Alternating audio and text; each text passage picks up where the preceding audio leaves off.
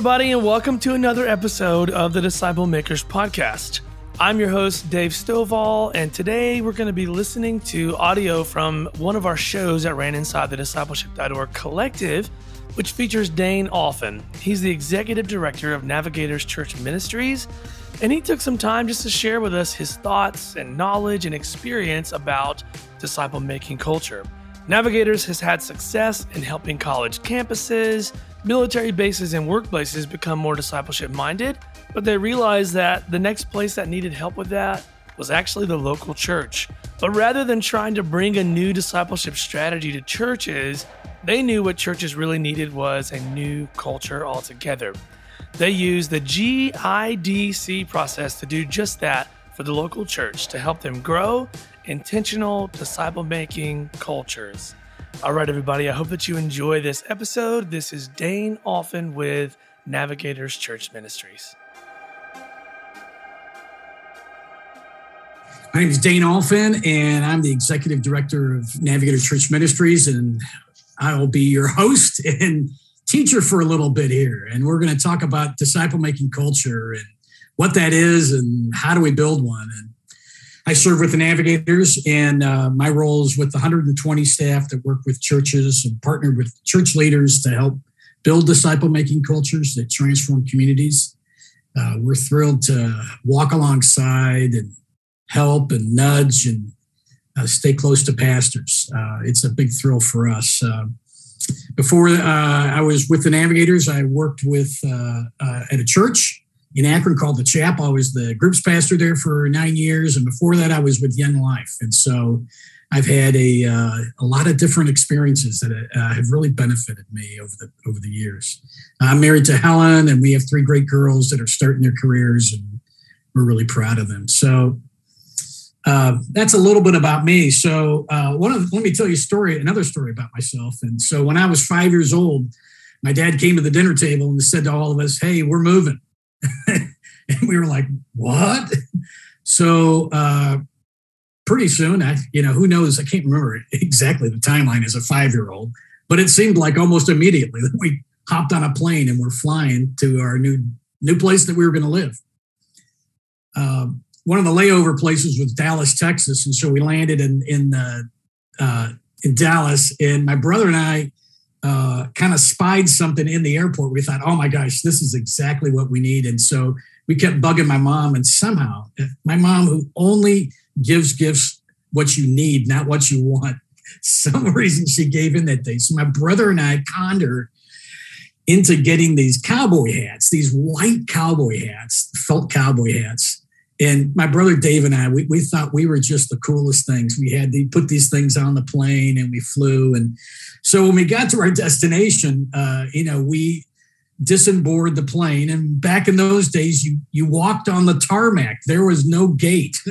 So you kind of just got off the plane, went down the ladder and out. And I remember kind of looking around and going, nobody else has a cowboy hat around here.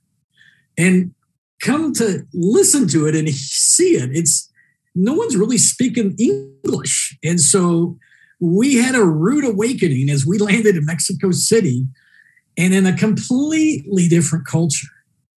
There was a language barrier that we did not understand. There were practices that we also didn't understand what they were like.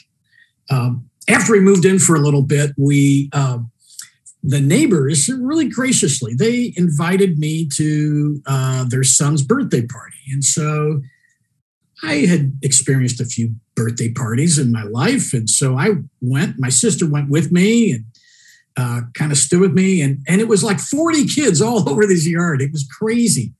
And then they brought this thing out. And I didn't know what it was then, but it was a piñata. And they bring this thing out and these kids start whacking at this thing. And soon enough, that piñata was broken and all 40 kids jumped into the middle. I was totally surprised. I had no idea what they were doing. They were jumping for the candy and getting, and kids were coming out with big hauls. And, I was just kind of standing on the sidelines with my sister going, what am I supposed to do? Well, graciously, the host, she came over and saw that I was an American, and I had no idea what I was doing there. And she had some of the kids give me some of the candy. So I went home happy too. But we learned a lot about what it was like to be in a different culture. And it's been a good experience. And a reminder for me is as we're building a disciple-making culture, there are a lot of similarities and helpful things when we think about a foreign culture or a different culture than our own. So, culture is very interesting because it's the shared languages, values, practices, and stories. Andy Crouch calls it and says, it's the way that we do things. It's what humans do to make the world is the exact way he phrases it. And so in a disciple-making culture, we're trying to think through, well, what's the shared languages?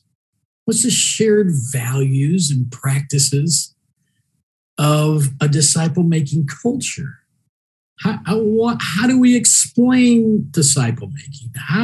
What are the values that we have?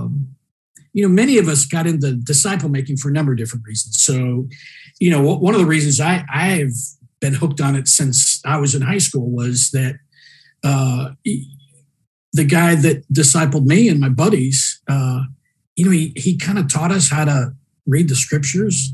He showed us a love for the scriptures and obedience and taught us how to reach out to our friends. I just learned a ton. And so, I was really hooked. This was so different than anything that I'd experienced. Others of us have gotten into discipleship because we've watched somebody else. We've seen them transform right before our eyes. It's always amazing when you meet with a new believer and they begin to either read scripture or they begin to pray out loud. It is an absolute powerful experience as you watch someone else take those initial steps. So what we're going to talk about today is this whole idea about disciple-making and a disciple-making culture. And it's different than life to life because culture involves a group of people. If you will, it's almost like organizational discipleship, if you will, because you have every organization, every congregation has ways of doing things, practices. Much like I had to learn about how a piñata worked. I was not going to be fooled the next time that I went to a birthday party. I was going to be all in, and I was going to be jumping in and be the first one there. But we want to get to culture for a couple of reasons. It sounds like, guys, is this just an extra thing? Well, one of the ways to look at and think about culture is that, in Acts 2, which is one of the most powerful pictures of what the church can be or could be, in 42 and 46, they just have some great phrases about what was going on in the church. They were devoted to the apostles' teaching. They were teaching each other and they're digging into it. And they're devoted to the fellowship, to each other. They were very, very relationally connected. They shared stuff. They were together in all things.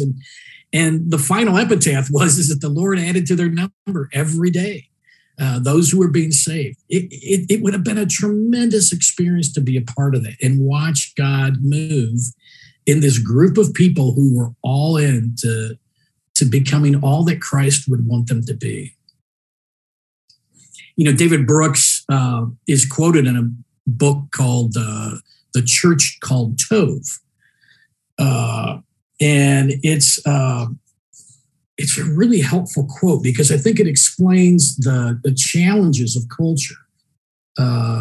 There's a really good part of culture and there's a challenging part of it too. And he says, never underestimate the power of the environment to work in you to gradually transform who you are. Never underestimate the power of the environment you work in to gradually transform you, who you are. And so what that says is that culture has great power. It has transformative power. It can affect all sorts of people. Now, I know for me and my family and my brothers and sisters, mom and dad, as we were living in Mexico, we were gradually transformed.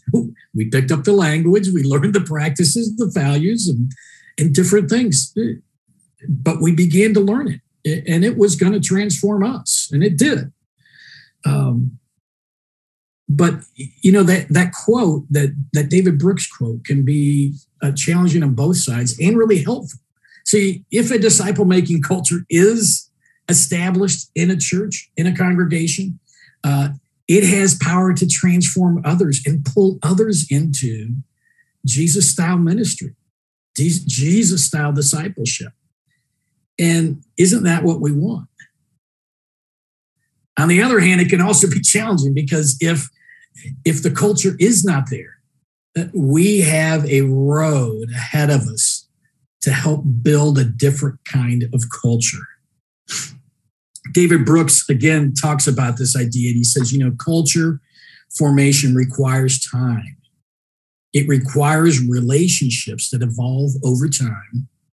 It requires mutual interaction over time. He says time about 3 times in that sentence. But it really does take time. You don't just come into a place and change it. Much like we didn't land in Mexico City and all of a sudden understand all the ins and outs of the culture in Mexico or the language. We had to learn a lot. And so culture is something that we do have to work at. And it takes time and it's slow work. In some ways, culture building is not very efficient because we can't just kind of line people up, build our Amway scheme and have 200 people discipled and then 200 more the next year. It takes time and it's slow work because language and values and practices really do get ingrained and they do transform the people that are there and they just cement them in. But it is worth it. It is worth it. So let me tell you a couple of stories. So a few weeks ago, I was texted on a Sunday from a pastor, which normally does not text on a Sunday. But he was so excited because he had received a text from one of the guys in his core team. And this friend had said, oh my gosh, I just got back from my triad. And I can't believe how God is using me. I'm finding that I'm at a different place maturity-wise and a confidence that I just have never had. And I'm seeing the guys that I'm helping, they're also being changed. And the final phrase was so good in the text. He says, everyone needs to be discipled. And everyone needs to experience discipling somebody else. That was a great text. I looked at that on that Sunday, and I was so excited for my pastor friend Bob. But I was also excited too. It was like, gosh, that's just fun to be a part of because I've been working with this pastor for the last couple of years in our process, our disciple making process. A couple of days later, I get another text from the same pastor. It's Bob. Bob says, "Oh my gosh, look what just happened here." Now, he's been using this prayer app called Bless Every Home. And it's a neat little app, and it gives you the people that live kind of around you, about 40 or so people that live in your neighborhood. And then every day you get a text to say, or an email that says, hey, pray for these 5 folks. And so Pastor Bob has gotten about 40 people in his church using the Bless Every Home, and they're praying for their neighbors, praying for transformation, praying a blessing on their people that live right next to them. Well, the one guy had texted Bob and said, Bob, you won't believe this. One of the guys on my list just came to faith. He just made a commitment to Christ. And this guy was so excited. He had to tell somebody. But here's the other really cool thing is that the guy says, he didn't come to our church. He went to the church down the street and he met Christ there.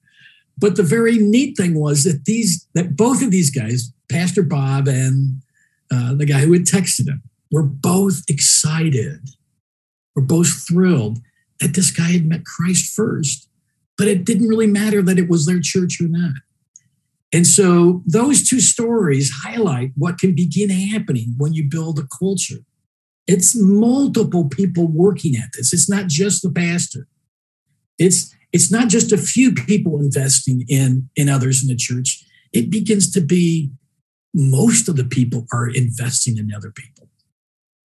So why is a disciple-making culture worth it? So here's the first thing is that once it's established, it endures. So like the David Brooks quote that says that, never underestimate the power of the culture to change you. That's true on a positive side. Once the disciple-making culture is put in place, it's embedded in the culture. That's exciting. That something would outlast those that are investing in it right now and outlasting ourselves and the pastors that are involved in it. Number two, I think it maximizes the impact in the congregation because more and more people begin to be aligned with the way that we are doing it, the shared languages, the practices. People begin seeing those things modeled. And what it does is it does mobilize others. More people begin to jump in because it's clear what's going on and they see the excitement of disciple making and transformation happening right in their midst. And not just in pockets, but in lots of different pockets and throughout the church. But I would say also, it gives us the best shot. It's like the grand slam. Stand up and take the big hit and knock it over the fence.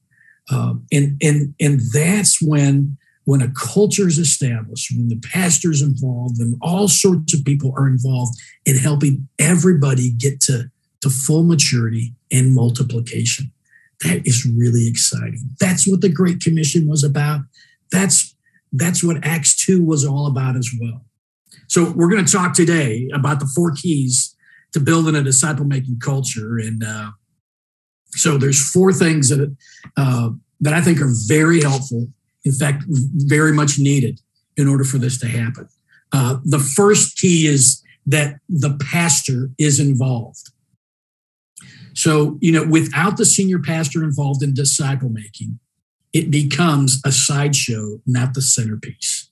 Without the centerpiece, with it being the sideshow and not the centerpiece, it's very hard to make it the main event to get it to a culture. And so, if you want a disciple making culture, the pastor just simply needs to be a part of it. They need to invest their time, tithe their time to disciple making, and be a part of it. Hey, I hope you've been enjoying this episode so far. I wanted to take just a second to tell you about the discipleship.org collective. It's an online community designed for disciples and disciple makers. And if you're a follower of Jesus, then you fit in one or both of those categories. And we made this website with your needs in mind. The website itself is super cool because it's like stepping into a virtual church building. There's a welcome center, an auditorium for main events, and even some classrooms. Right now, you can get free access to this collective where we provide weekly webinars, we've got ebooks, and even disciple-making assessments for you and also your whole church. And don't mistake this for just a website. It's actually a community for disciple makers. Basic membership is free, but there's also a premium access option that includes courses, certifications, and online gatherings with other leaders from around the world. So go to discipleship.org/collective and sign up for your free membership today. So when I was on staff at the chapel in Akron, I was the groups pastor there. And one day I was finishing some of my work and I was walking through the hallway, and there was a hallway that almost everybody met in because all the offices kind of came off it. So it was a real nice congregating place. And I bumped into a couple guys, one guy that was just very animated about a new idea that he had. He was very, very excited. And, his arms are flailing and he's like, oh, guys, this is so great. This is going to happen. And the other guy that was listening to him was kind of like, okay. Yeah, he's sort of listening and trying to take it in. And then just as the other guy that was so excited, he had a pause the other guy says, if Newt was our senior pastor, he said, if Newt ain't into it, it ain't going to happen. And that comment shocked me. What? What do you mean if Newt's not into it, you can't make it happen? I mean, aren't we leaders? Can't we kind of effectively make some change and do some things? And I remember walking away from that conversation and saying, oh, come on. I don't know if I really believe that. That just sounds crazy. Well, the longer that I was there, I began to realize that if Newt ain't into it, it ain't going to happen. But it wasn't just Newt's thing. It's a part of what the role of the senior pastor brings, the authority and the power that they just naturally, that role has. The senior pastor is the gatekeeper. They're the ones that kind of say yes and get the resources and get the people there. And if they're not into it, it's just not going to happen as well. It could be a sideshow. It could be part of the thing. And that might be all God wants to see it happen. But if you're going to get the whole church involved, that senior pastor has to begin to be a part of it. In the 80s, one of the really fun eras for Navigator Church Ministries was when a number of our staff began to design the 2-7 curriculum. It's a great curriculum that's been used for years, helping mature and multiply disciples, not only here, but all over the world. It's translated in 54 languages. And in fact, in the Latino culture, it is the main tool that they use across the states that is helpful for disciple making. So, but as we began doing that, and a number of our staff, it was just a tremendous time to hear how God was using that and transforming people. Some of our staff kind of bumped in and realized that, when the pastor's involved, there's a little better traction. There's more that happens when the senior pastor gets involved in leading some of these groups. And so, they kind of learned, and we began to say, maybe we should spend a little more time trying to influence and help that senior pastor to get a passion and a heart for disciple making. And so, our mission statement is, partnering with church leaders.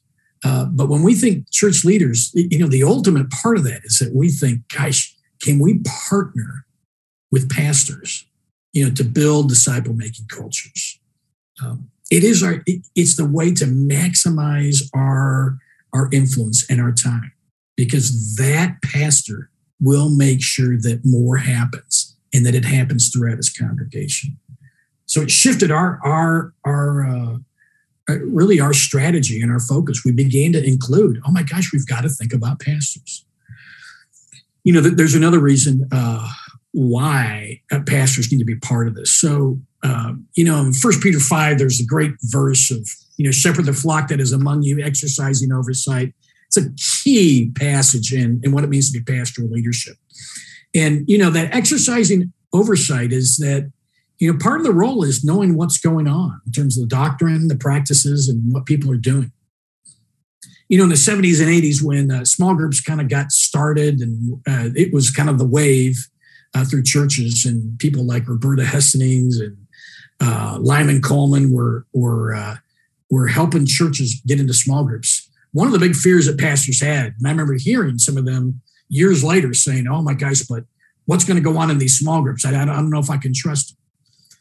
Well, one of the ways for a pastor to exercise oversight is to be a part of it and to help the DNA get set right through all of the discipleship and disciple making that's going on.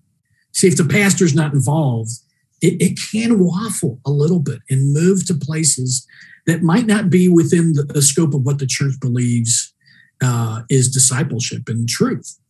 And so as a pastor, as a senior pastor, it is not only helpful, but it's a safeguard and part of their duty to be a part of this and tie their time to disciple making. So our our first key to disciple making, building a disciple making culture, is that pastor.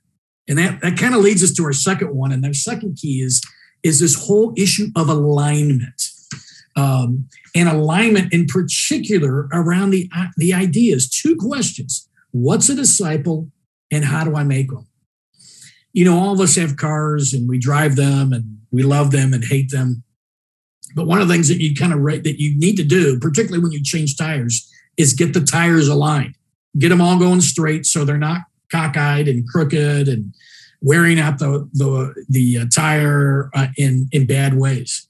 But when you align it, it also makes the car go a lot easier, and it rolls much easier when everything's aligned. Likewise, we have to do that with the church. We kind of want to have alignment and agreement on multiple levels, particularly in these two areas of what's a disciple, what's our definition of a disciple, what's our picture of a disciple, and then how do we make one? So, this is really the blocking and tackling of disciple making. If a church wants to build that culture, they need to begin to think about, well, how are we defining carefully what we believe what God's word says a disciple is? And what are the principles that we see, particularly from Christ's life, about discipling others and how you do it? The book of Judges ends in a really horrible way. It's one of the saddest books of the Bible. And once I say the phrase, we all sort of know how it ends. And it's that recurring phrase of, in those days, there was no king, and everyone did as they saw fit. You see, an alignment is really trying to get everybody to say, no, there are certain things that God wants us to do. There are certain things that God wants us to be. And we have to get everybody, not just to decide what they think is truth, but to really align around God's word and what our leaders are saying. This is what a disciple is. And so alignment is really critical because it helps us define what we're trying to do and how do we do it. J.T. English in his book, Deep Discipleship, has one of the best lines, one of the best quotes of the book is this one. And it speaks to this whole alignment thing. He says, a Frankenstein philosophy of ministry is the result of a lot of ministry experiments that don't fit well together and end up being one big monster. I love that quote. Frankenstein philosophy of ministry is the result of a lot of ministry experiments that don't fit well together and end up being one big monster. Well, when you don't have alignment and you're not thinking through, well, what's a disciple and how do we make one? Any program, any event can seem like, oh, no, that fits, let's just put it in. And we end up having a hodgepodge of ministries and ideas and programs and forums and support groups that don't rally around the Great Commission, don't rally around making disciples. And I think that's a very helpful quote because we as the church have to kind of look ourselves square in the eyes and say, guys, are we really aligning everybody and every program around the things that we need to align them around and not just keep adding new experiments that we think might work? So Patrick Lencioni has a lot to say about mission statements, and I think it has a lot to help us with when we think about our definition or our picture of a disciple. He talks about that mission statements need to inspire and accurately describe what we're supposed to do. And I think that fits. And he says it in one of his books. He says, most mission statements, and we'll just supply defining or a definition of a disciple. Most definitions of a disciple neither inspire people to change the world nor provide them with accurate description of what an organization actually does. Most mission statements have neither inspired people to change the world nor provided them with an accurate description of what the organization actually does. You see, and that really fits with our definition of a disciple, because that picture of a disciple needs to inspire people. It needs to help and be accurate enough that people begin to realize, oh, this is who we need to be. That this is exactly what we need to be. You know, unfortunately, what happens in most churches is, because of busyness, because lots of things are going on, we decide and we just say, oh, you know, we go for a quick definition. Oh, it's becoming more like Christ. But we don't really accurately describe it, as Lencioni would say, what it is. Or the definition is kind of left so open that almost anybody kind of has an opinion about what it should be. Sort of like a judge's way. In those days, there was no king and everyone did as they saw fit. Well, everyone sees fit and how they define a picture of a disciple. The guy in the pew says, oh, it's just coming to church, throwing a few nickels in every week. The worship pastor might say, oh, it's those who are experiencing a praiseful experience with God and unifying with others and honoring God.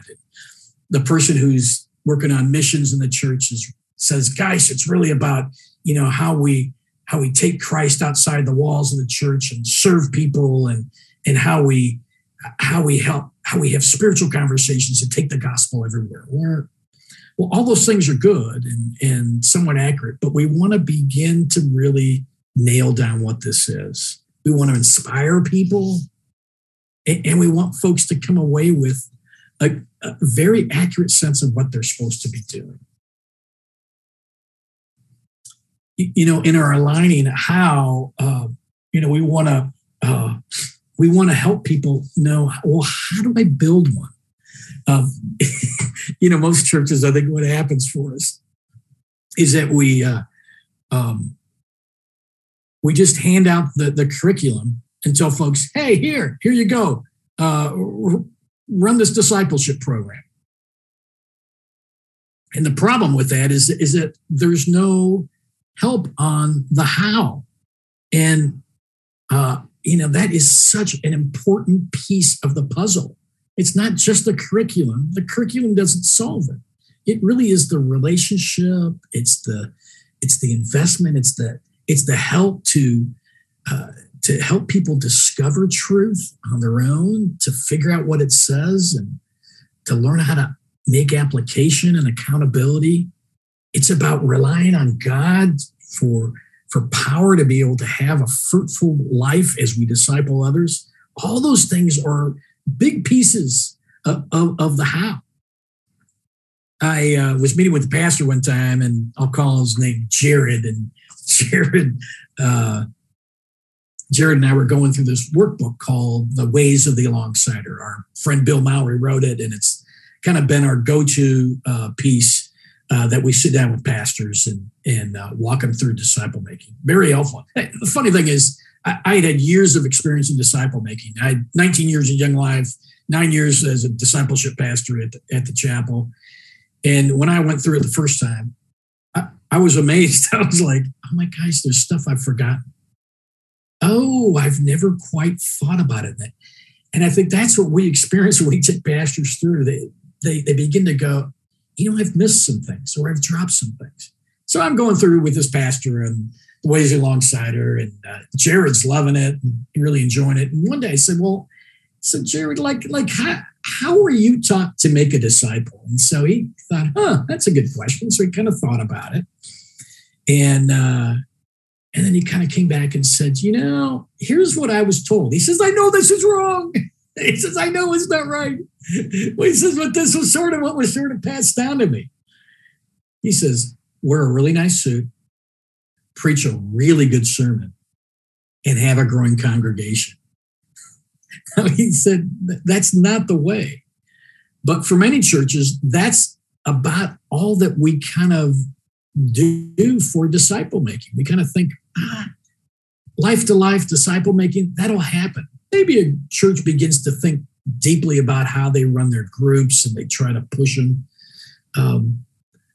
But even churches that do small groups many times leave off this whole area of life to life, where there's a huge transformation, a much greater chance for authentic relationships and vulnerable relationships where it's very intimate. And we can begin to work through the real pain issues, the pain points that everybody has. So the how is absolutely critical, and we have to teach on that and help folks begin to learn. In our process that we take churches through, that's a big part of what we're doing with them, trying to help them to understand the how. So, in Mark chapter 13, there's a great passage. Mark 3. And Jesus is preaching to crowds. Huge crowds that are crushing him, so much so that he tells the disciples that are there with him, hey, get a boat ready, because we might get crushed in this crowd. Yeah, it's a crowd that, who wouldn't want that as a pastor? Everybody loves Easter. Most pastors love Easter because it's like, oh my gosh, you're just preaching to a packed house. Well, Jesus was healing people. He was casting out demons. And I can imagine that he was teaching it along the way too, because that's usually what his modus was when he was out. Well, right there in chapter 3, Jesus turns on a dime in verse 13. And he's with the crowd, and yet he very purposely changes what he's doing. And so, what he didn't do is build a big amphitheater. Hey, we need to start building an amphitheater because we're going to get a lot of people. And then we need to start campuses, and one in Bethesda and one down over here and there. No, what he did is he chose the 12 apostles. And his purpose was, and it's beautiful, that he would be with them. It was relational. That was his purpose. The modeling that was supposed to happen. This is how he was going to get alignment. This is how he was going to solve and help people in the future. He was going to send them out to preach, so they're going to have to learn and be taught, and also to cast out demons, helping people at their deepest areas of need. Jesus knew that there was a spiritual battle going on. And that he needed to take that on. And so we want to follow Christ's methodology. That was the way that he did it and the way that he went for it. And that leads us to our third key. So far we've talked about a couple keys. So about the pastor, in particular the senior pastor, we've talked about alignment issues around the what and how of discipleship. And now this one is about the core team. And so we just talked about Mark 3, and we can see that Jesus chose to work with a core team. And that shouldn't be radical for us to do that. And yet, for most churches, the pastors are not investing themselves individually in people. And they are letting others do all that work, or not even emphasizing. Hello, Disciple Makers Podcast listeners. I want to invite you to the 2022 National Disciple Making Forum here in Nashville, Tennessee on October 5th and 6th. Jesus had a strategy, a plan, and a roadmap for making disciples. In other words, he was highly intentional. He guided, coached, and developed his disciples into full-on disciple makers, and by living out the Great Commission, they changed the entire world. We're constantly gaining new insight about intentional discipleship as we look closely at Jesus. And if we're thoughtful and prayerful, we can apply many of those same practices today. So head on over to discipleship.org to buy your tickets for the 2022 National Disciple Making Forum. I look forward to seeing you there. So one of my friends, Justin Gravitt, he wrote an ebook right on this whole idea of this core team and how important it is. And it's one of the most popular ebooks on discipleship.org. We have it on our Navigator site too. And Justin wrote, it's the foundations of a disciple-making culture. And it's a really, really helpful book as you begin to think through, well, what are the parts that I need to know to really build a disciple-making culture? How do I do that? How do I start it off well?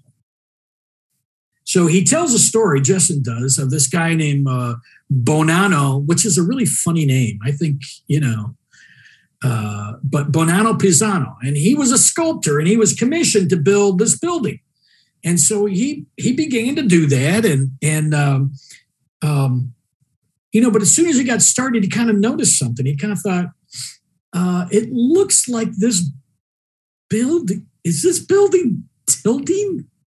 And nah, it's not. So he just kept building, and soon enough, it did begin to look like it was actually tilting. Now, Bonanno did not finish the building.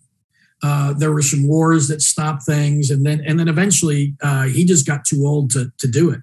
So another architect took it over, and he kind of looked at it, and he could see that it was tilted. And so he said, "Hey, wait a minute! I know what we'll do.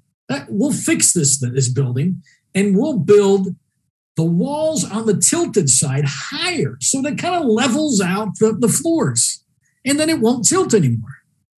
Well, the second sculpture really didn't work. It kept tilting. It did not right itself. Later in the 60s, they attached cables to this thing, and this is the Tower of Pisa. And so they're getting strong cables to kind of hold it in place and so that it doesn't move anymore. And it really wasn't until the late 90s that they actually said, wait a minute. We need to go down to the foundation. The Tower of Pisa is built on swampy land.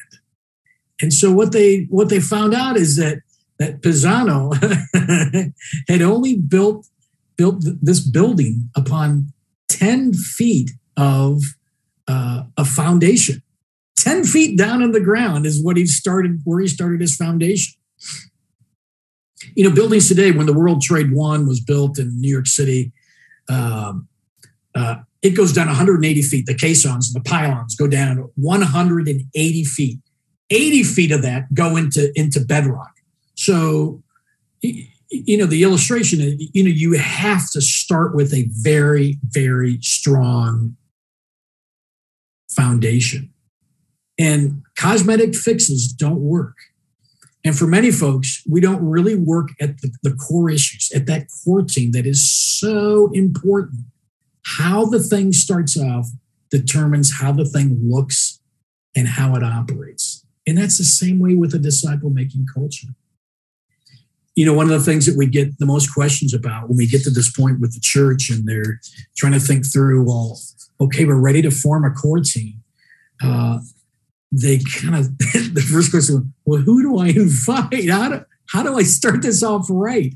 And it's a very important question. In Mark 6, we see how important that was because Jesus prayed all night for the disciples that then he chose them. And so it's not willy-nilly that we just kind of say, oh, yeah, let's just, whoever, I like Charlie and Sue, they're good. Let's just bring them on. No, Jesus had a definite prayer strategy because he wanted to get that right. Because he also knew that the foundation of the church at that point in time was very, very important. So, Howard Hendricks has given us one of the best acronyms. It's the FAT acronym, faithful, available, teachable. And, people have said that forever. And Howie Hendrick was the only one who could really say it the right way because he had such a charismatic winsomeness about himself. And so, but we've added a couple extra letters onto that I do think really help clarify what the people who should be on the core team should be like. So obviously it's faithful. That's the F. The A is available. We would add I, initiative. They're showing some go get them. They're already doing things. They're not just sitting around saying, oh, I can't do anything. I'm unavailable. T is teachable. And the H for faith, that's heart for God, heart for people. If people don't love others, that is a major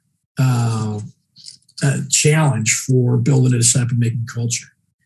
I just finished reading the section of John, which is John 13 through 17, which is the last night that his last teaching with the disciples. And woven through every one of those chapters is love one another, love one another, love one another. It's not just John 13, it's in John 15, it's in John 17. It's just woven all the way through that. And if we want to have a disciple-making culture like Jesus wants to have a disciple-making culture, we need to have people who have heart, really love him and love others. Because in the long run, that ends up making the biggest difference. So far, we have talked about three things. We've talked about to build a disciple-making culture, we need the pastor. We need alignment around the what and the how of disciple-making. We also need to start the core team off on a strong foundation. And the fourth one is persistence. So pastor, alignment, core, and persistence. I've already read the quote, but it's worth saying it again. The quote from David Brooks. He says, culture formation requires time. It requires relationships that evolve over time.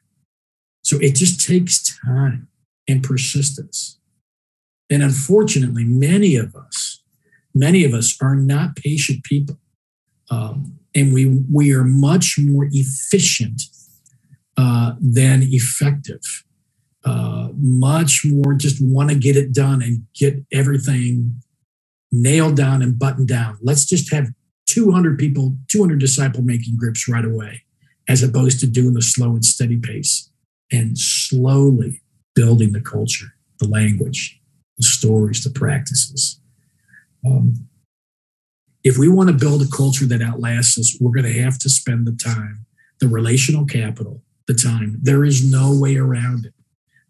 It can't be kind of an ancillary time that we give to it. It needs to be an ongoing process that we continue to speak into, and that we intentionally, individually and together, say we are going to be about these things. One of the guys that influenced us a ton as we were working on a disciple-making culture is a guy named Ray Scheck. And Ray is a Lutheran pastor out in the East Coast. And Ray kind of figured out very early on that he needed to have a core team. We didn't even tell him he needed it. He just knew he did. But Ray is still pastoring. And imagine in his new church, he's already started another core team to speak into disciple making and to keep that as a part of what he does. He realized that if you don't have that team and ongoing maintenance and commitment to it, that you will not win the game. We are swimming against culture, against the people who would rather just kind of come to church and sit. And if we want to get to a disciple-making culture, it involves change, which means we have to put energy towards that. It involves a commitment to daily continue to do that. I told you earlier about my family growing up in Mexico, and it's absolutely for my brothers and sisters kind of the highlight of our life in some ways. It was so formative, fun. It was such an adventure. But when we moved to Mexico, we didn't learn Spanish the next day.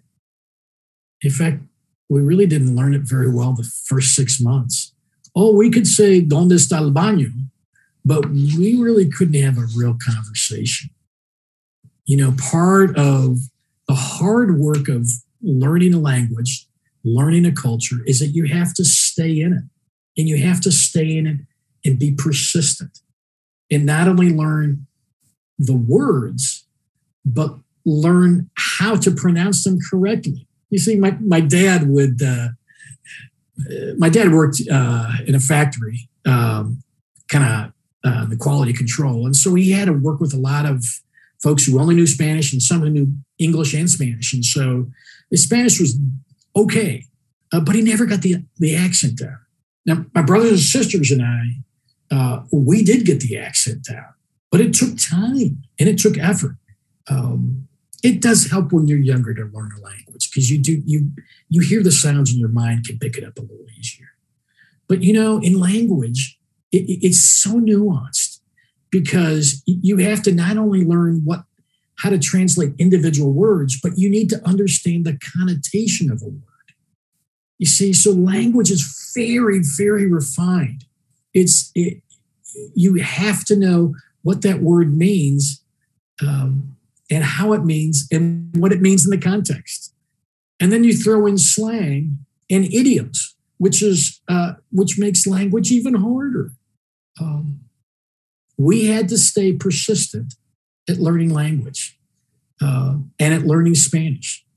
When we moved back to the States, it was interesting. My mom went to night school just to continue brushing up on her Spanish because she just wanted to really learn it. So here she was 40 years later, and she's still working to get the language down.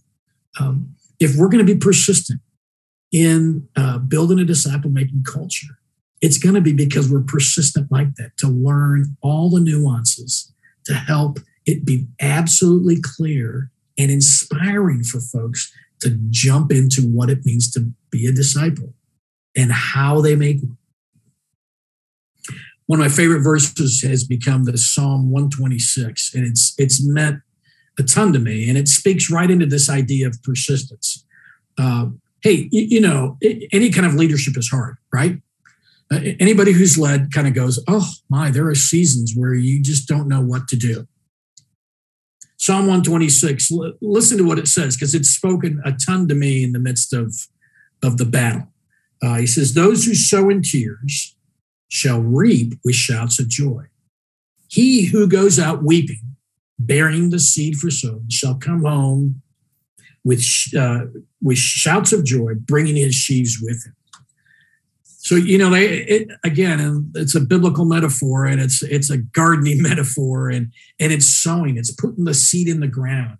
Putting a seed in the ground is a really quiet thing. There's no noise. There's no fanfare. It's just kind of put the thing out there and get it going. But if you don't put the seeds out quietly and get them in the ground, you have no shot at reaping the reward. And it many times, in this passage, it says, you can be weeping while you're sowing.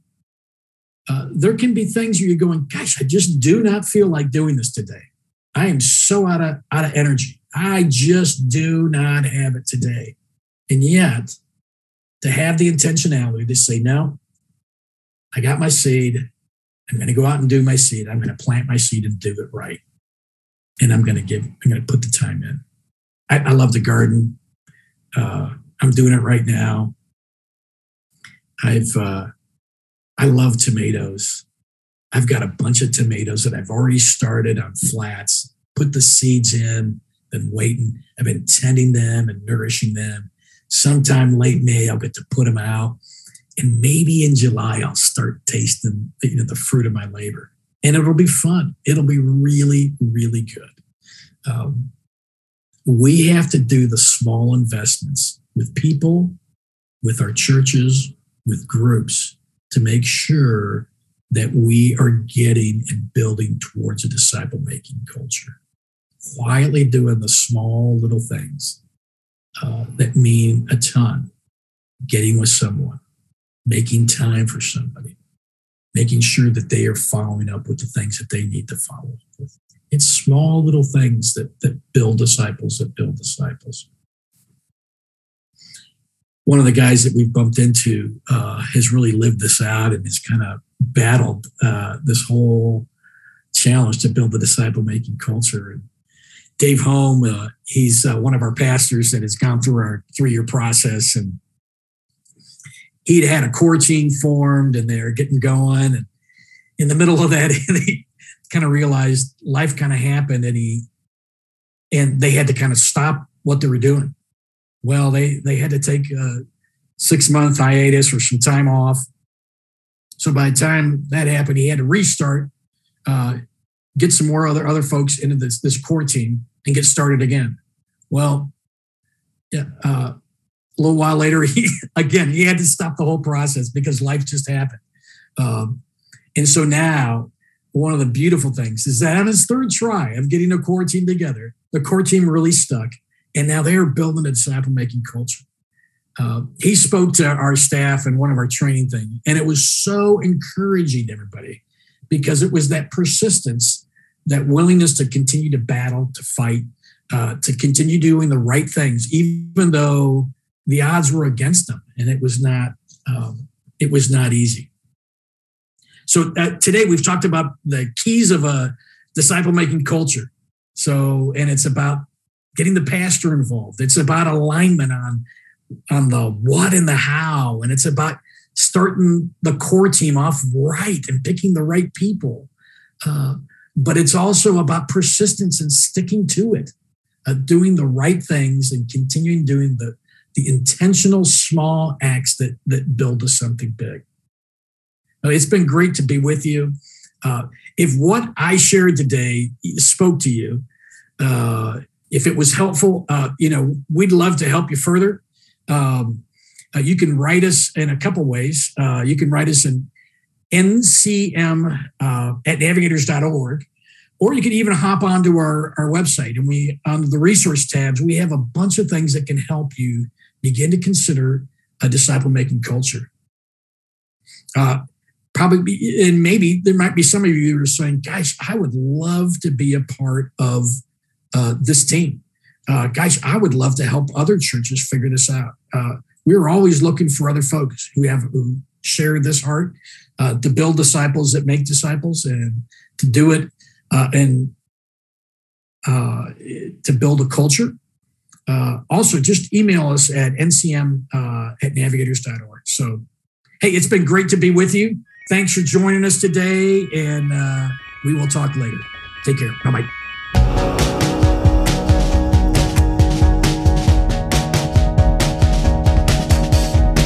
Thank you so much for listening to the Disciple Makers podcast. I hope that you enjoyed that episode. I want to ask you to click subscribe to the podcast so that you can stay up to date every time I release new episodes weekly. And don't forget, the discipleship.org forum is just around the corner, October 5th and 6th. I would love to see you there. Head over to discipleship.org to buy those tickets. All right, y'all, have a great day and stay safe out there.